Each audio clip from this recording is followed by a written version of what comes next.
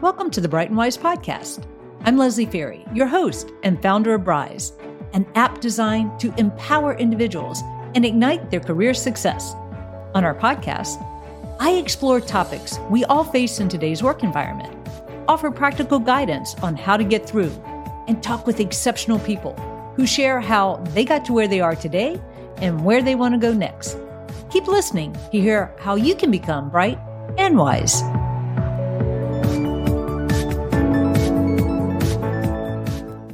I'm excited that Pamela Coleman Davis is joining me again to discuss another essential career topic, which is we're calling the formula to providing value at work.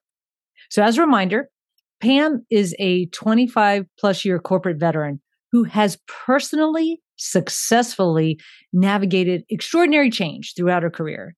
She was able to ensure that she was always providing value to the organizations that she works with. And now she's sharing her experience and expertise as a leadership coach. So Pam, welcome. And thank you for your willingness to share what I know is going to be invaluable information to our listeners today. Thank you so much. I'm excited for this particular conversation. So before I jump in on this one, Pam, I thought that it would be helpful to share some information or data to put this topic into context and to kind of set up the great guidance and information that you're going to share. So if it's okay with you, I'm going to start there and get started. Okay. So when we're talking about things about what something is, it's sometimes more helpful to initially think about what it's not. And so that's where I'm going to start. When we think about what value is not in the workplace, because sometimes a lot of us think this is showing value. So I wanted to show that we need to go beyond some of these things, like just being busy and doing stuff or checking things off of our to-do list. And it's not to say that we aren't going to be busy when we're adding value. We may be even busier, but I think it'll become clear in our discussion that we need to make sure we're doing the right things, not just doing stuff. And that extends to our job description responsibilities. We're going to talk about how those are kind of table stakes, and those are givens, if you will, that our employers know that we can do the technical piece of our job because we've acquired the right education or skill sets and those types of things. We need to make sure we're not just attending meetings. We all want to be in the know, and that's really important. And we want to be able to contribute, but we need to manage our time in a way that we're attending the right meetings and not just going to every meeting, all the way to making sure that we're not just reacting to requests. And all of this is going to become more clear, but I thought it would be helpful to say, well, all these things do add value. And I think we'll help people transform their thinking that these things, it's not that you're not going to do them, you're going to do them differently. So with that, what is this value thing? Well, it's contributing to the success of our employer or organization, and in some way, making the company better, whether that's financially or culturally, making it an even superior place to work. So to help our listeners visualize this, let's go through a couple of examples of what adding value means. It could be awing our customers, ensuring a delightful experience for our customers, ensuring that we deliver on what we promise, to saving money. Maybe we're in procurement and we're able to renegotiate some of our rates of our service providers, or in our day-to-day job, we discover we're paying for something that we no longer need. So any way that we can help lower expenses and save money for our organization. And then the offset to that is increasing the top line, right? Revenue and driving higher sales. Maybe we identify a new customer segment that could benefit from our products or services, or we determine that there's a way to sell deeper into an existing customer or service. So raising the cash, if you will, of our organization, to improving our product quality.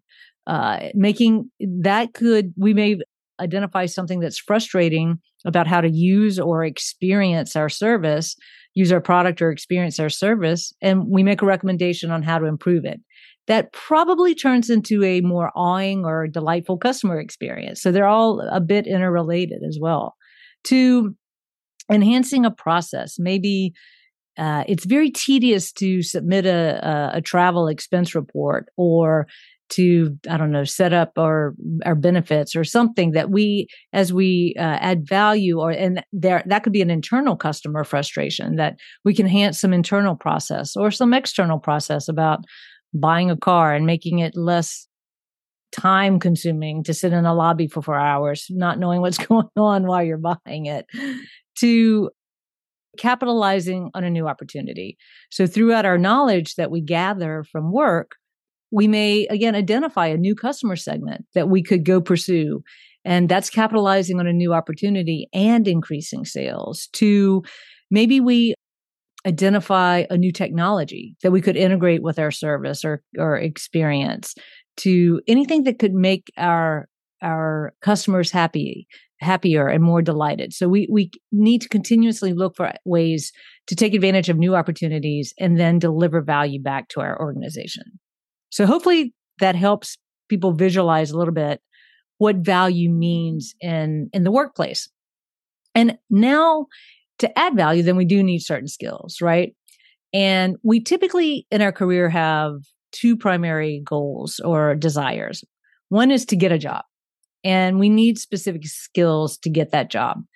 And that's our technical expertise or our technical knowledge. Whether it's maybe we're an accountant or in finance, so we've studied accounting and maybe actuarials for insurance industries, to marketing and sales, or engineering across all engineering disciplines, whether it's civil engineering or software engineering. But we've invested a lot of time, often, and money into developing very specific technical skills. I was an accountant early on. My undergraduate is in accounting, and then I became a marketing person. So I needed to invest twice. So I needed to gather different technical skills. But then when we start to once we get a job and our goal or desire changes to ensuring that we perform well and ultimately succeed in that job, the skills expand beyond our technical skills. And it's what's categorically referred to as soft skills. And there's a lot of not confusion, but a lot of wondering around, okay, what is this soft skill stuff? There's also a lot of right now, really driven by what has been referred to as the Great Resignation and just general job opportunities. There are a lot of people that are starting new jobs, and what's evolving in that process is the conversation is shifting or expanding also. And it's not just now, if you're having that conversation in interviews, or even job descriptions are starting to refer to soft skill desires. It's shifting or expanding from, yes, I know you've acquired the technical skills. I feel good about and confirming that you have the technical knowledge or subject matter expertise. But tell me now, how did you go accomplish goals? And how did you interrelate with other people? And, how did you help drive the organization to greater success? And those conversations are now not only those soft skills are not only needed to perform well and succeed, but they're now starting to evolve and be asked and discussed when we're trying to get a job. So that's a long-winded way of me saying that they're very important. And then everyone's like, okay, well, what are they?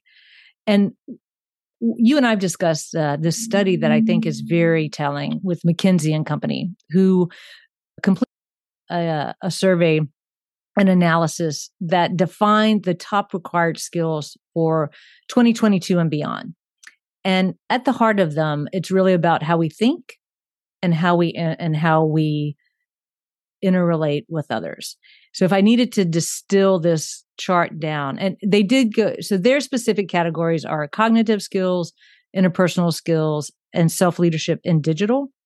And I think digital, this is my speculation, and you may disagree with me, Pam, that the digital piece is just because of where we are in society. and the evolution of technology. And we all need to be digitally minded.